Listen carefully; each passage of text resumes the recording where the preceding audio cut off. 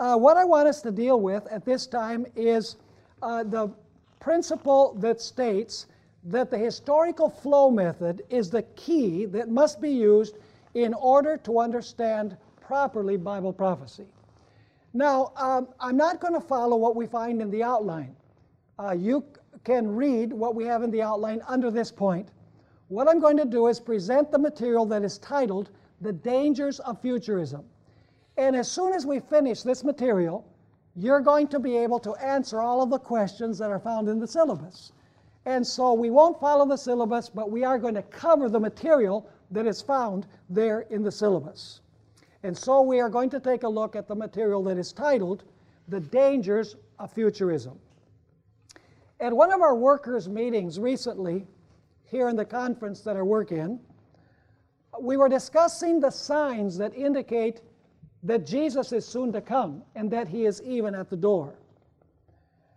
The pastors were presenting different signs in the world that indicated that the event is imminent. And in the midst of the conversation, one of the pastors stood up and confidently affirmed, "I'm not too concerned about what's coming or how he's coming. My only concern is who is coming." At the time, it sounded like a nice soundbite. But upon closer reflection, it is a very dangerous thing not to know what's coming and how Jesus is coming. I might say that several of the pastors said a hearty amen to this statement, perhaps thoughtlessly. Now, some Christians believe that Jesus Christ will return before the tribulation. Other Christians believe that Jesus will come in the middle of the tribulation. And others believe that Jesus will come at the end of the tribulation period. Now, as Seventh-day Adventists, we believe that Jesus will come at the end of the tribulation period. We believe that God's people will go through the end-time tribulation. But most Christians today do not believe that. And you might be wondering, who cares whether the coming of Jesus is pre-trib, mid-trib, or post-trib? Isn't it only important that Jesus is going to come at some point? Who cares whether it's before, during, or after the tribulation? Well, if you tune in your television on Sunday mornings, you will receive a steady diet of end-time scenarios. And all of these end-time scenarios are very, very similar. The predominant one is what we call futurism. It is the standard view of conservative Christians, such as evangelicals, Baptists, and people of a charismatic persuasion. Although there are minor variations in details, they are in harmony when it comes to the common denominators of this view. It actually characterizes most of the television evangelists that come across the airwaves on Sunday. Now, what is this futurist view of Bible prophecy that has been embraced by most conservative Christians? The fundamental view of futurists is that God has two radically different plans, one for literal Israel and the other for the Christian church. In other words, God's plan for the Jews and God's plan for the church are radically different from one another, and they are mutually exclusive. Now, I want to share with you what the scenario of futurism looks like. Basically, the entire scenario is based on their understanding of the prophecy of the 70 weeks as well as their understanding of the millennium, and we'll deal with the millennium a little bit later on. You see, for them, the 70 weeks are to be understood as 490 years, as Seventh-day Adventists believe. But they believe that the 70 weeks begin in the days of Nehemiah, when Nehemiah went to rebuild the wall of Jerusalem in the year 445 BC. As Adventists, we believe that the 70 weeks begin in 457 BC, but they believe that the 70 weeks begin in 445 BC.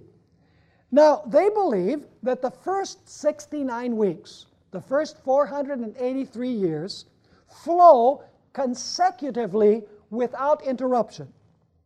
And they end, according to them, in the year 33 with the first coming of Jesus. Now we know that it's the year 31, but they begin later and they end 2 years later than what Adventists believe. Now they teach that when Jesus came, he offered the Jews his literal kingdom, and the Jewish nation rejected the kingdom that Jesus offered them. And therefore, Jesus had to go to a plan B. Because the Jewish nation rejected the Messiah, none of the events of the 70th week could be fulfilled, because Jesus came at the beginning, at the end, rather, of the 69th week. And so because the Jews rejected Jesus, the 70th week could not be fulfilled. You see, what they do is they separate week number 70 from the previous 69 weeks. Basically, they say that the first 69 weeks flowed and ended with the coming of Jesus in the year 33, but then the 70th week could not be fulfilled immediately after because the Jews rejected Jesus Christ. So what God did was to suspend his plan for the literal Jewish nation. In other words, he put it on hold. Week number 70 was never fulfilled consecutively with the first 69 weeks. And so they say that during the last 20 centuries, God has been dealing with the Gentiles, or with the church, what they call the church age, or the period of the times of the Gentiles. The plan for the Jews has been put on hold, and for 20 centuries plus, God has been dealing with the church. And week number 70 has never been fulfilled yet. It is severed or separated from the first 69. Now, they believe that when the Jewish state was reestablished in 1948, that this was a very significant event. In fact, they believe that this is the most significant event that indicates that the coming of Jesus, that the rapture is imminent, the reestablishment of the nation of Israel in 1948. They say this is the catalytic event that is going to indicate that Jesus is coming very, very soon. And then, of course, in the 1967 war, when the Jews recovered certain portions of territory, they said this is further evidence that the coming of Jesus in the rapture is very imminent and is going to happen very soon. So they believe that the plan for the Jews was suspended at the end of week number 69. The 70th week was never fulfilled immediately after the 69. For 20 centuries plus, God has suspended his plan for the literal Jewish nation, and now he is ingrafting the Gentiles, which is known as the church age or the times of the Gentiles. Now they believe that when the times of the Gentiles come to an end, when the church age comes to an end, the prophetic clock for Israel will begin to tick again, and the 70th week will begin to be fulfilled, with an interval of over 2,000 years between the first 69 and the 70th week. They believe that the event that will mark the beginning of the last week, or the last 7 years of Daniel 9, is what they call the rapture of the church. According to them, the times of the Gentiles will come to an end, the church age will come to an end when the church is raptured to heaven, invisibly. People will suddenly vanish. Drivers will disappear. Pilots will vanish. And there will be chaos and disorder everywhere. Believers will be caught up to heaven. And those who are not ready, along with the literal Jews, will be left behind. Now, one of the great proponents of this is called Hal Lindsey, and he calls the rapture the Great Snatch. He also wrote a book titled Vanished into Thin Air. In other words, people are going to disappear everywhere on planet Earth. In the rapture, they will be taken to heaven with Jesus. And then they believe that the Holy Spirit will be withdrawn from the earth. And the events from Revelation 4 verse 1 to Revelation 19 will begin to be fulfilled. They believe that Revelation 4 verse 1, where God says to John, "Come up hither," that expression, come up hither, is referring to the rapture, that John symbolizes the church. And it's talking about the rapture of the church. And so they believe that from Revelation 4, verse 1, all the way through Revelation chapter 19, it deals exclusively with the Jews after the rapture of the church. Now they believe that during the last 7 years of the prophecy of the 70 weeks, during this last week of the 70-week prophecy, at the beginning, a personal antichrist, an individual, will rise to power. And he will rule over a 10-nation Roman federation, which they understand to be the 10 horns of Daniel 7 and the 10 horns that we find in Revelation chapter 12 and Revelation chapter 13. And so they believe that this Antichrist will rise to power, and during the first 1,260 days of his dominion, things will go quite well for the Jews. In fact, he's going to sign a peace treaty with the Jews, and he will favor them. He will rebuild the Jewish temple, and the sacrificial system will be reestablished, and all will appear to be well. But lo and behold, what the Jews don't realize is that this individual, this nice person during these 3.5 years, is the Antichrist, but he's hidden his identity. At the beginning of the final 42 months, because they separate the 1,260 days from the 42 months, they take the 42 months to be the last 3.5 years of the 70-week prophecy. So after the 42 literal months, or at the beginning rather of the 42 months, the ruler of the 10-nation federation, who is the Antichrist, will unveil himself and will reveal his true colors. Lo and behold, he is the predicted Antichrist of Scripture. He will be a blasphemous individual. He will blaspheme Christ, and he will persecute the Jews. He will sit in a literal Jerusalem temple that has been rebuilt, and will have a literal image built of himself. And he will command everyone to bow down and worship the literal image, and whoever doesn't worship will be killed. He will put a tattoo on the forehead or on the right hand of individuals who do not worship the beast or his image. They teach that during this time, 144,000 converted Jews will become Billy Grahams and will preach against the Antichrist and launch a merciless persecution against the Jews. This will be the time of Jacob's trouble. They believe that during this time, literal Moses and Elijah will resurrect, and then they will be killed for witnessing against the Antichrist. At the end of the 42 months, or the last week of Daniel 9, the Antichrist will come to his ignominious end. Jesus will come gloriously, literally, and visibly from heaven with those that he took to heaven 7 years before. And he will destroy the Antichrist, and he will deliver literal Israel from the time of Jacob's trouble. Then Jesus will establish on earth his literal kingdom for 1,000 years, the millennium, and people will live here in their mortal state, and Jesus will rule them with a rod of iron. So is the futurist scenario that is being fed to millions of people every Sunday morning on television. And it is believed as gospel truth by conservative Christians all over the world. Now let's ask, as Seventh-day Adventists, what implications does this interpretation of prophecy have for us? I have several things that we're going to take a look at. It has severe implications for Seventh-day Adventist theology, Seventh-day Adventist mission, and the very existence of the Seventh-day Adventist Church.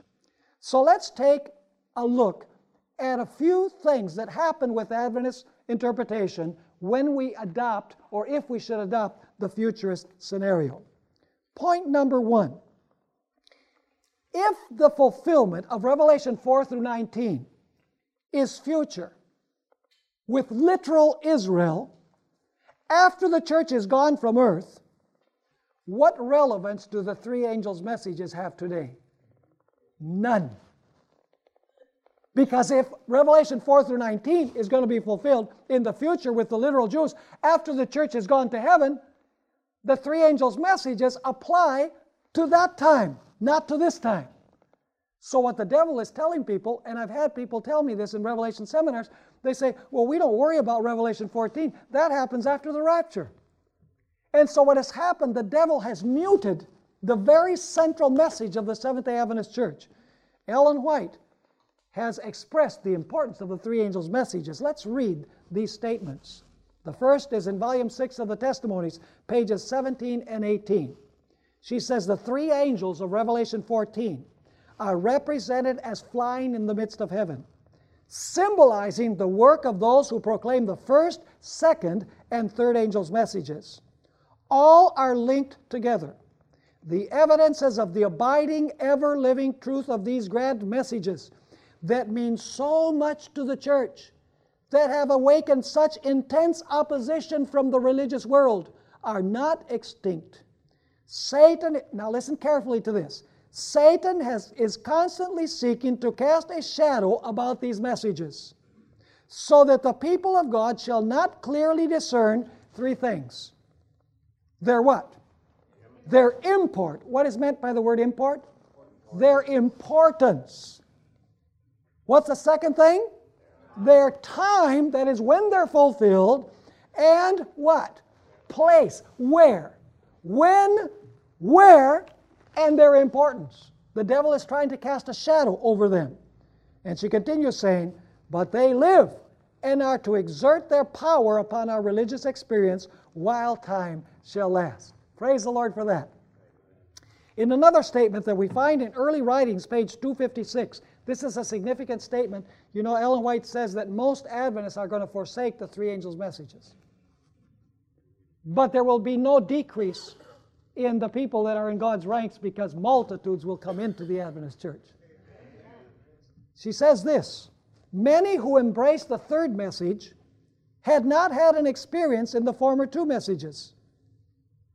This is talking about 1844. See, the Millerites proclaimed the first two, and there were people who were being converted that had not had the experience in the first two. Now notice Satan's reaction.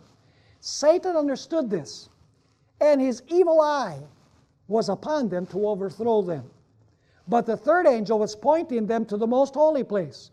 And those who had had an experience in the past messages were pointing them the way to the heavenly sanctuary. Because we're going to notice that the third angel's message is closely related with the most holy place of the sanctuary. And then she says this, many saw the perfect chain of truth in the angel's messages and gladly received them. How? In their order. Don't preach number 3 before you preach number 1. In their order, and follow Jesus by faith into the heavenly sanctuary. And now she says this, these messages were represented to me as an anchor. This is one of the places where we got our name from. As an anchor to the people of God. And then she states, those who understand and receive them will be kept from being swept away by the many delusions of Satan. How important are the three angels' messages? If you do not understand and receive them, you will be deceived by the devil, is what she's saying. And so they're vitally important. So what does the devil say? The devil says, no, those don't apply to now. Those are for the Jews during the tribulation. Don't worry, folks. Everything is okay. Because the devil wants to mute the importance of these messages. So that's the first thing that futurism does to the message of the Adventist church. But there's a second point. Futurism changes the time for the appearance of the Antichrist. It changes the timing. You see, for us as Adventists, the Antichrist appeared immediately after the Roman Empire was divided into 10 kingdoms, right? It's simple. Lion, Babylon. Bear, Medo-Persia. Leopard, Greece. Dragon beast, Rome. 10 horns, Rome divided, and then among the 10, the little horn, immediately afterwards. It's quite simple. And so we know that the timing of the rising of Antichrist was shortly after the demise of the Roman Empire. It would arise where the Roman Empire had been divided among those kingdoms. And we know that this Antichrist would rule for 1,260 years, beginning in 538 and ending in 1798 with a deadly wound that was given by France. But now listen carefully. If the Antichrist did not appear shortly after the Roman Empire disintegrated, he is still in the future. Right? Because that's the way they do. They also create a gap. See, this futurism is a gap theology. There's a gap between week 69 and week 70. And they say that Daniel 7 was fulfilled in sequence until you get to the fourth beast. And then they say that Rome was never divided. Now, I don't know how they can reach that conclusion, but they say that that part of the prophecy was not fulfilled. And of course, the little horn was not fulfilled either. So there's a gap between the legs and the feet of over 2,000 years. Because they don't see the historical flow method, how prophecy flows without gaps and without interruptions. And so if the Antichrist did not appear in the sequence of this prophecy, then the Antichrist is still future. And if the Antichrist is still future, the papacy has nothing to do with the fulfillment of the prophecy of Daniel 7. And therefore, the papacy has nothing to do with the change in God's holy law. Are you understanding this? Your interpretation of prophecy has huge implications. You know, people say, don't talk to me about prophecy, talk to me about the love of Jesus. Well, talking about prophecy is talking about the love of Jesus, because Jesus loves you. He doesn't want you to be deceived. He wants people to be saved, but for that we have to know Bible prophecy. You see, futurists say that Daniel 2 was fulfilled how? Actually, it's fulfilled with a gap between the feet and the legs. They say that the head of gold is Babylon, the breast and arms of silver is the Medes and Persians, the belly of bronze is Greece, the legs of iron are the Roman Empire. But then they say that the flow of prophecy is suspended. The 10 toes represent a 10-nation federation that will arise in the future under the leadership of Antichrist, and so there's a 2,000-year gap between the feet and the legs. Who does that hide from view? The Roman Catholic papacy. That's right. So secondly, the second big problem with this view is that it hides the specific time when the Antichrist would arise. Point number 3, futurism changes the place for the appearance of the Antichrist. The place. You see, for us, the Antichrist is a counterfeit system of Christianity that arose in the church shortly after the disintegration of the Roman Empire. And we believe that the temple where the Antichrist sits is what? Is the church. We talked about that. It's the church. And we believe that that temple is not a literal temple in the Middle East. It is the church of the Middle Ages. The temple is the Christian church. But what does futurism believe? Futurism believes that the Antichrist is going to sit in a literal rebuilt Jewish temple after the rapture for 3.5 literal years. If this is the case, then prophecy is not fulfilled in Rome, prophecy is fulfilled in the Middle East. Thus, the fulfillment of the prophecy in the papacy is hidden from view because people are looking in the wrong place. Are you understanding this point? It's a serious implication. If you believe in futurism, well, you're saying, well, it's going to be a future Antichrist who will sit in a rebuilt Jewish temple over in the Middle East. This is after the rapture of the church. And so what happens? What is hidden from view is that the real Antichrist arose in Rome, and you can't see this because you're looking in the wrong place. You're looking to the Middle East instead of looking in Rome. Point number 4. Futurism hides the manner of the appearance of the Antichrist, the way in which the Antichrist will appear. You see, Adventists, along with the Protestant reformers, believe that the Antichrist is a system of counterfeit Christianity. that sat in the spiritual temple of God, which is the church. And as I mentioned, Paul constantly mentions that the temple of God is the church. It is not a temple, literal temple in the Middle East. Now, if the Antichrist will be an individual, then he cannot be a worldwide system. If he is a blasphemous atheist, as many are teaching, then the Christian church has nothing to do with the fulfillment of these prophecies. So does futurism teach something that hides the manner or the way in which the Antichrist will appear? Sure. They're expecting a blasphemous Antichrist over in the Middle East after the rapture of the church. So they're looking in the wrong place. But they're also looking in the wrong way. Because Scripture says that the Antichrist, the manner of his coming will be, he'll sit in the church claiming to be Christ. He will arise from within. In other words, he's an insider. Now let's notice what Dave Hunt has to say. By the way, Dave Hunt is a dyed-in-the-wool futurist. But he got the identity of Antichrist right. Listen to his description of the Antichrist. He says, while the Greek prefix anti generally means against or opposed to, it can also mean in the place of or a substitute for. For example, the word Antipas. Have you ever heard of Herod Antipas? Do you know what Antipas means? It means that he ruled in place of his father. The word pas is father, and anti is in place of. He ruled in place of his father. So anti does not mean against. Anti means in place of.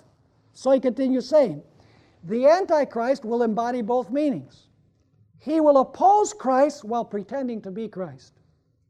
Instead of a frontal attack or assault against Christianity, the evil one will pervert the church from within by posing as its founder. He will cunningly misrepresent Christ while pretending to be Christ. And here comes something very interesting. And right here is where the plot thickens. If the Antichrist will indeed pretend to be the Christ, then his followers must be Christians. So Dave Hunt is a futurist, but he got it right. Most futurists believe that the Antichrist is a nasty individual, an atheist, who's going to appear in the Middle East, and he's going to raise his hand against God, and he's going to blaspheme the God of heaven. Some atheist type. But Scripture doesn't teach that. Scripture teaches that he will arise from within. That is his manner of appearance. So does the manner of the appearance of Antichrist have anything to do with being deceived concerning this? It most certainly does. Now the next point is that futurism, this is number 5, futurism changes the parties in the final conflict. Who are the two groups that will be involved in the final conflict? You see, as Adventists, we believe that on one side there will be the dragon, the beast, and the false prophet. The dragon represents Satan, yes, but working through the civil powers of the world. The beast represents the Roman Catholic papacy. And the false prophet represents apostate Protestantism. And we believe that these three powers will be global in scope. Those will be the enemies of God's people in the end time. But what does futurism believe? Futurism sees it differently.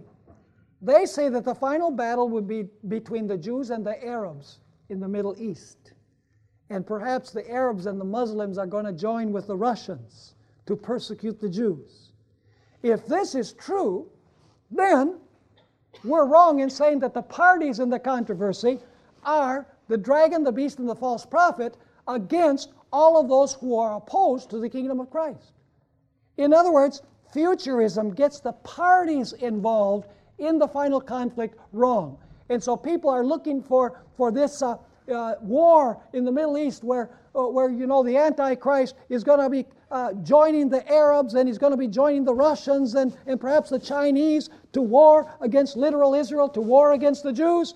And meanwhile, the Antichrist sits in Rome, and the United States, the helper, is taking steps to help this power, and nobody can see it because they're looking in the wrong place. The devil is an expert at what we call the counterplay. You know what the counterplay is? Some of you might know a little bit about football. I'm not talking about Australian rules football. I'm talking about football as it's played in the United States, the counterplay is very simple. See, the linemen, they block for the back, for the runner. And so what usually happens is the lineman will pull in one direction to block when the runner is going to come to that side. But the counterplay is when all of the linemen run this way, then the defense says, oh, the runner's coming this way, and then the runner goes the opposite direction. That's the counterplay. And so the devil is an expert at creating counterplays, showing the Antichrist in the wrong place, appearing in the wrong way, saying that the parties are not the parties that prophecy says they are. But let me say that futurism also blurs the issues involved in the final conflict.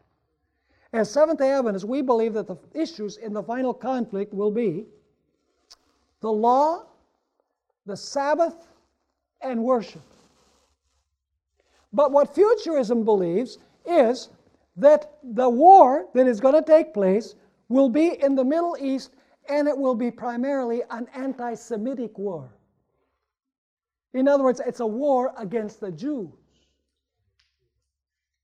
Now let me ask you, are there good and bad Jews? Yes. Are there good and bad Arabs? So if you say that the final war is the Arabs against the Jews, you're saying that it's good people and bad people against good people and bad people.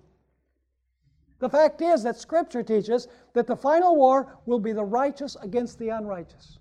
And it doesn't matter which ethnic group you belong to, the issues are spiritual. They have nothing to do with what your ethnicity is.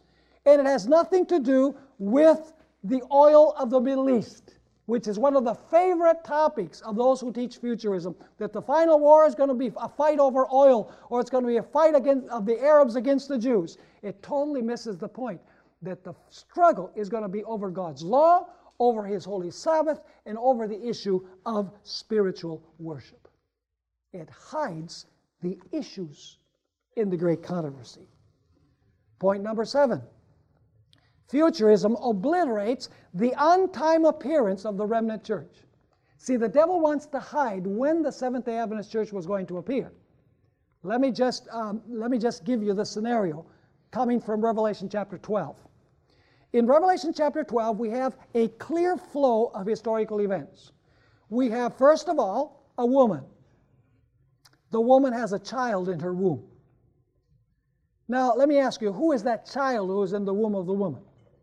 The child is Christ. And who is the woman? The woman is not Mary there. The woman represents the church. Which church? New Testament church or Old Testament church? It's got to be the Old Testament church, because we can't have a New Testament church before Jesus is born. So let me ask you a dumb question. Who lives first, the woman or the child? Of course, it's the woman. Did the woman exist before the child? Of course. Did Jesus come from the lineage of Abraham? Did He come from the lineage of David? Did He come from the Holy Line? Yes. The woman represents the Old Testament church that brings Jesus Christ into the world. So Revelation 12 begins with the Old Testament church. Then the child is born. That's the birth of Christ. Then it says that He ascends to God and to His throne. That's the ascension and the installment of Jesus in heaven as our high priest. And then after that, we find the church fleeing to the wilderness for 1,260 years. Are you seeing the flow?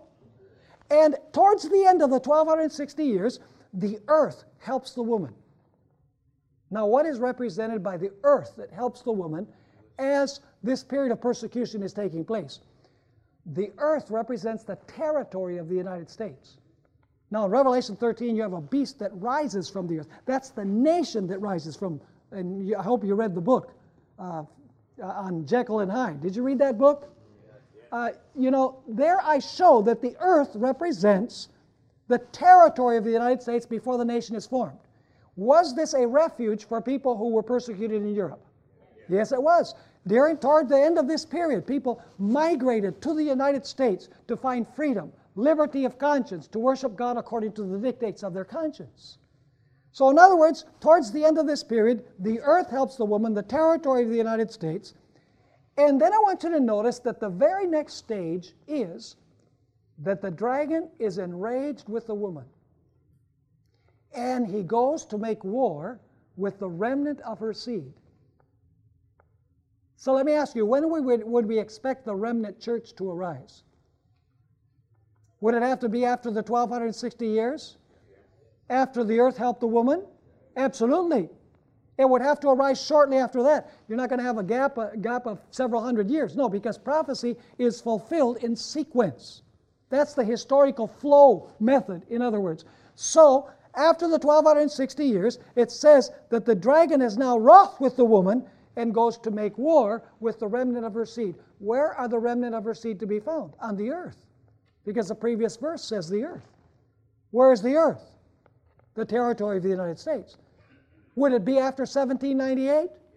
Yes, it would, in the sequence. And what would characterize the remnant church? Oh, they keep the commandments of God. How many? 10.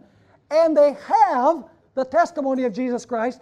And what is the testimony of Jesus Christ? It is the spirit of prophecy. The question is, did such a church arise after 1798 in the territory of the United States that teaches that the law of God has to be kept and has a prophet in her midst? There's a church that appears shortly after 1798, the Seventh-day Adventist Church. But now listen, if Revelation 12 deals with events in the future after the rapture of the church, what happens with the identity of God's remnant church? When it was going to appear, where it was going to appear, and what characteristics it was going to have? It totally disappears. The devil wants to hide the moment when God's remnant church was going to appear on the scene of human history. Is it important whether we believe in the historical flow method or whether we believe in futurism? Yes. Listen, folks, it's a matter of our existence as a denomination. We are a prophetic movement. We originated as a result of the study of Bible prophecy, and our destiny is clothed with Bible prophecy. So we cannot be a church that simply preaches the love of Jesus. It's important to love Jesus, don't get me wrong. We can't simply preach what other churches are preaching. God has given us a special message and a special mission for this time. And woe to us if we don't fulfill that special mission and preserve that special message, because we would have no reason whatsoever to exist. Now the next point is even more serious. Futurism destroys the 2300-day prophecy. You say, how is that? Well, let's read the verse first of all. It says, and he said unto me, unto 2,300 days, then shall the sanctuary be what? Then shall the sanctuary be cleansed. Now, there are three key factors involved in our interpretation of this prophecy. Number one, the 70 weeks are the first part of the 2300 days and began in 457, correct? That's the Adventist view. The 70 weeks, first 490 years, are the first portion of the 2300 days, and the 70 weeks begin in 457 BC. That's the first point. The second point is that the 2300 days are really symbolic of what? They represent years. And the third point is that there is no gap between week 69 and week 70. Those are three non-negotiable items. Number one, the 70 weeks are the first part of the 2300-day prophecy, and they began in 457 BC. Number two, the 2300 days are symbolic of years. And number three, there is no gap between week 69 and week 70 like futurists say. Now, I might say that in Seventh-day Adventist Church, there are scholars who have questioned seriously our interpretation of the 2300 days. Some notable names are people like D.M. Canwright, A.F. Ballinger, Fletcher, Desmond Ford, and more recently, Dale Retzlaff. There must be something that the devil doesn't like about the 2300-day prophecy. That he would take scholars within the church that would be critical of this one particular point of Seventh-day Adventist theology. Now listen carefully. A wrong beginning and ending date for the 70 weeks destroys the 1844 date. In fact, separating week number 70 from the previous 69 totally obliterates the date of 1844. So what does Satan want to hide? He wants to hide the date for the beginning of the judgment of the world. You say, how is this? Well, we believe that the 70 weeks are 490 consecutive years. Then 1,810 years more leads you to October 22, 1844. Futurism says, no. First 69 were fulfilled, 2,000-year gap, and then the 70th week begins. Let me ask you, what happens when you create that parenthesis or that gap? 1844 is destroyed. Because 1844 depends on the consecutive fulfillment of the 70 weeks. If you have a gap, then 1844 is a non-entity. But the judgment is not the only thing at stake, folks. The pioneers of the Seventh-day Adventist Church discovered a whole cluster of truth shortly after 1844. For example, they discovered that the law of God is still binding. They discovered that the Sabbath is still binding. How did they discover that? Well, when they entered the most holy place with Jesus, what's in the most holy place? The ark. So all they did was say, okay, what was in the ark? So they go and they look at the shadow in the Old Testament. Oh, the Ten Commandments were in the ark. Well, then they must be in the heavenly ark too. And so they weren't nailed to the cross. And then they started looking more carefully and say, now wait a minute, what was in the center of law? The Sabbath. And if the earthly sanctuary was a reflection of the heavenly one, and there's a heavenly ark of the covenant, well, the Sabbath must be there too. And so slowly but surely, after 1844, they discovered all of the distinctive doctrines of the Seventh-day Adventist Church that distinguish us from every other church. They discovered the state of the dead. They discovered the judgment. They discovered health reform, believe it or not. And the gift of prophecy helped explain what had happened in 1844 and the mission and message of the Seventh-day Adventist Church. You say, well, how is health reform found in the most holy place of the heavenly sanctuary? Well, you remember there was a little pot of manna? What did God want to teach through the manna? Well, first of all, He wanted to teach Sabbath observance. Have you ever noticed that Sabbath observance is highlighted in the most holy place? You know, Ellen White had a vision where she saw that there was a halo around the fourth commandment that highlighted the fourth commandment. Where does she get that idea that the Sabbath commandment is highlighted? It's very simple, because in the Ark of the Covenant, you have two Sabbath symbols. You have the fourth commandment in the Ten Commandments, and you have the pot of manna. And incidentally, the manna was meant to test Israel to see if they would walk in God's law. And the Sabbath will be the final test to see if people will walk in God's law. Are you with me? And so the Sabbath as a test is found in the Ark of the Covenant. Health reform. You know, you read Numbers chapter 11. It says there that God gave Israel manna to teach them a simple diet. But they say, oh no, we don't want manna, Lord. We want the stuff that we had in Egypt. All that rich food is what we want. But God, through the manna, wanted to teach them the simplicity of a diet. He wanted to teach them health reform. What about the state of the dead? Is that found in the most holy place? It most certainly is. You say, how? Well, first of all, Aaron's rod that budded represents Christ. It was a dead rod, and by a miracle, it sprouted to life. By life that was in itself. Jesus said, though I be dead, yet what? Yet I live, he said in Revelation chapter 1. And so the rod that budded miraculously represents Jesus and His resurrection from the dead. But even over and above that, the judgment concept of the Adventist Church is the only concept that will help us understand the state of the dead. And let me explain how. Let's take Adam as our example. Adam was the first individual to be judged when the judgment began in 1844. Ellen White says, beginning with those who first lived on the earth. Jesus judges each successive generation, and He ends with the living. So the first person to be judged was Adam.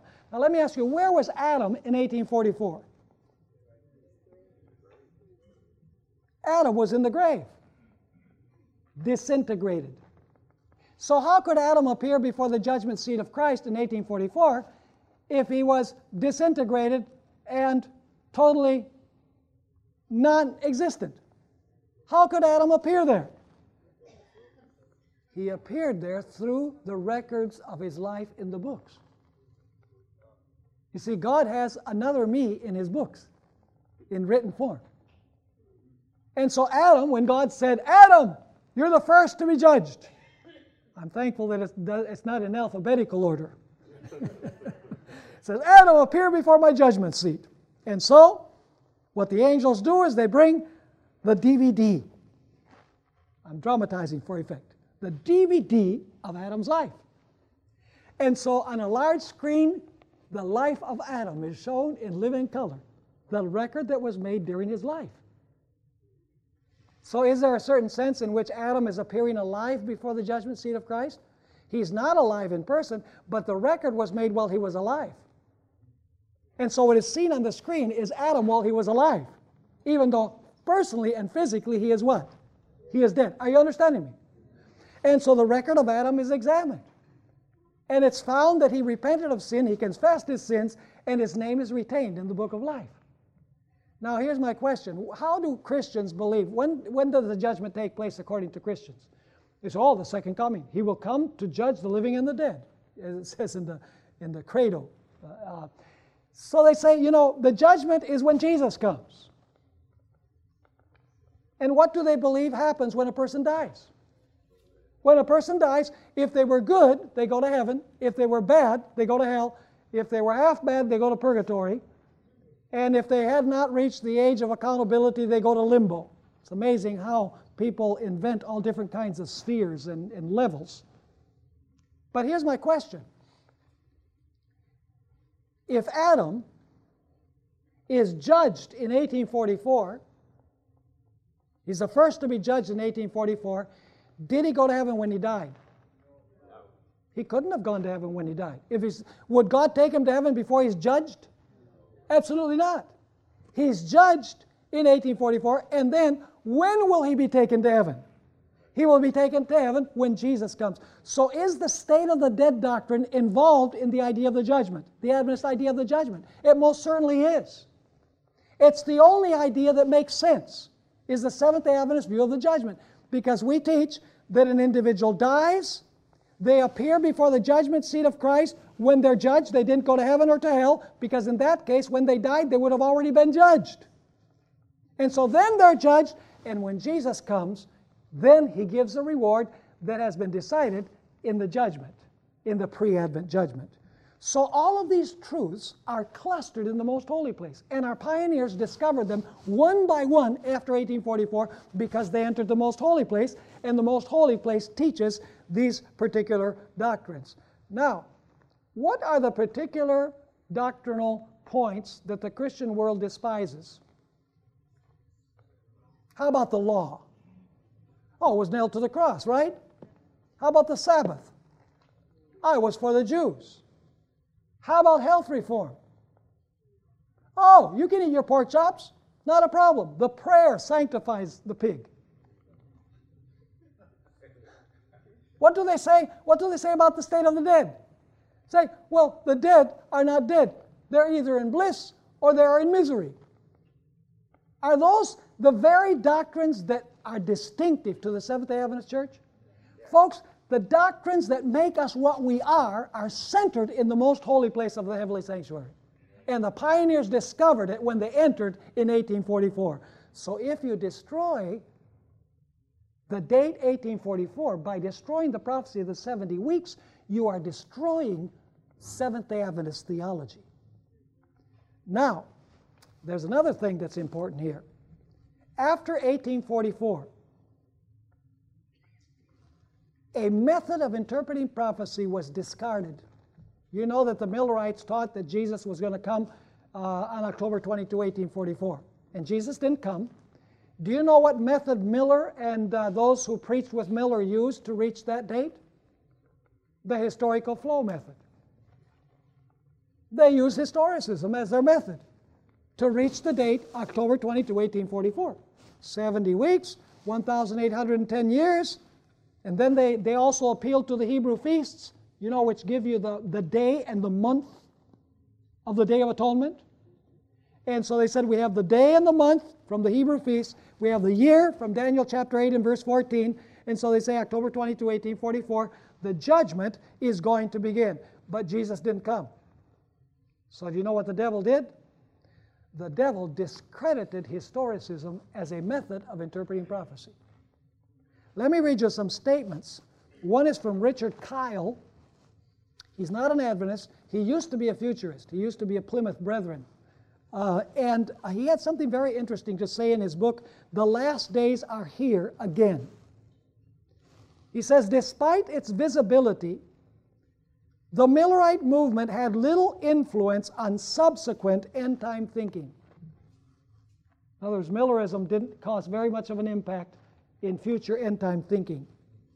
It did, however, have three long-term effects. One, Millerism spawned the Seventh-day Adventist Church. Two, it discredited historicist premillennialism. That's our view, historicism, and that Jesus is going to come before the millennium. And notice it says, it discredited historicist premillennialism, causing it to fade out almost entirely after 1844. And number three, the Millerite fiasco demonstrated the perils of setting definite dates for Christ's return. In another statement that we find in the same book, page 102, he says this, the great disappointment of 1844 had decimated historicist premillennialism. What did the disappointment do? It almost well-nigh obliterated historicist premillennialism, which is our method of interpreting Bible prophecy. But now notice what he says. But a futurist premillennialism called dispensationalism soon arrived on the scene. So what did the devil do? When Jesus didn't come, he said the method didn't work. He threw out the baby with the bathwater. He wanted to get rid of our method because he knew that he could get rid of our message. Now notice the words of another futurist. This is Thomas Ice. What he says is very icy. This is in his book, The Tribulation Past or Future, page 6. And he actually mentions the Seventh-day Adventist Church. He says, historicism, once the dominant view of Protestants from the Reformation until the middle of the last century, he's writing, this is in the 1990s, so the last century would be the 1900s. So he says, historicism, once the dominant view of Protestants from the Reformation until the middle of the last century, appears to exert little attraction as a system of prophetic interpretation. To conservative Christians, outside of the Seventh-day Adventist circles, within evangelicalism, during the last 150 years, futurism has grown to dominate and overcome historicism. Wow.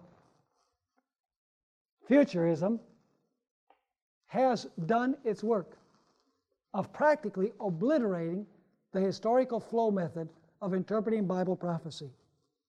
According to Ellen White, this shift in understanding is the direct result of Satan's desire to get rid of historicism as the proper method of interpreting Bible prophecy.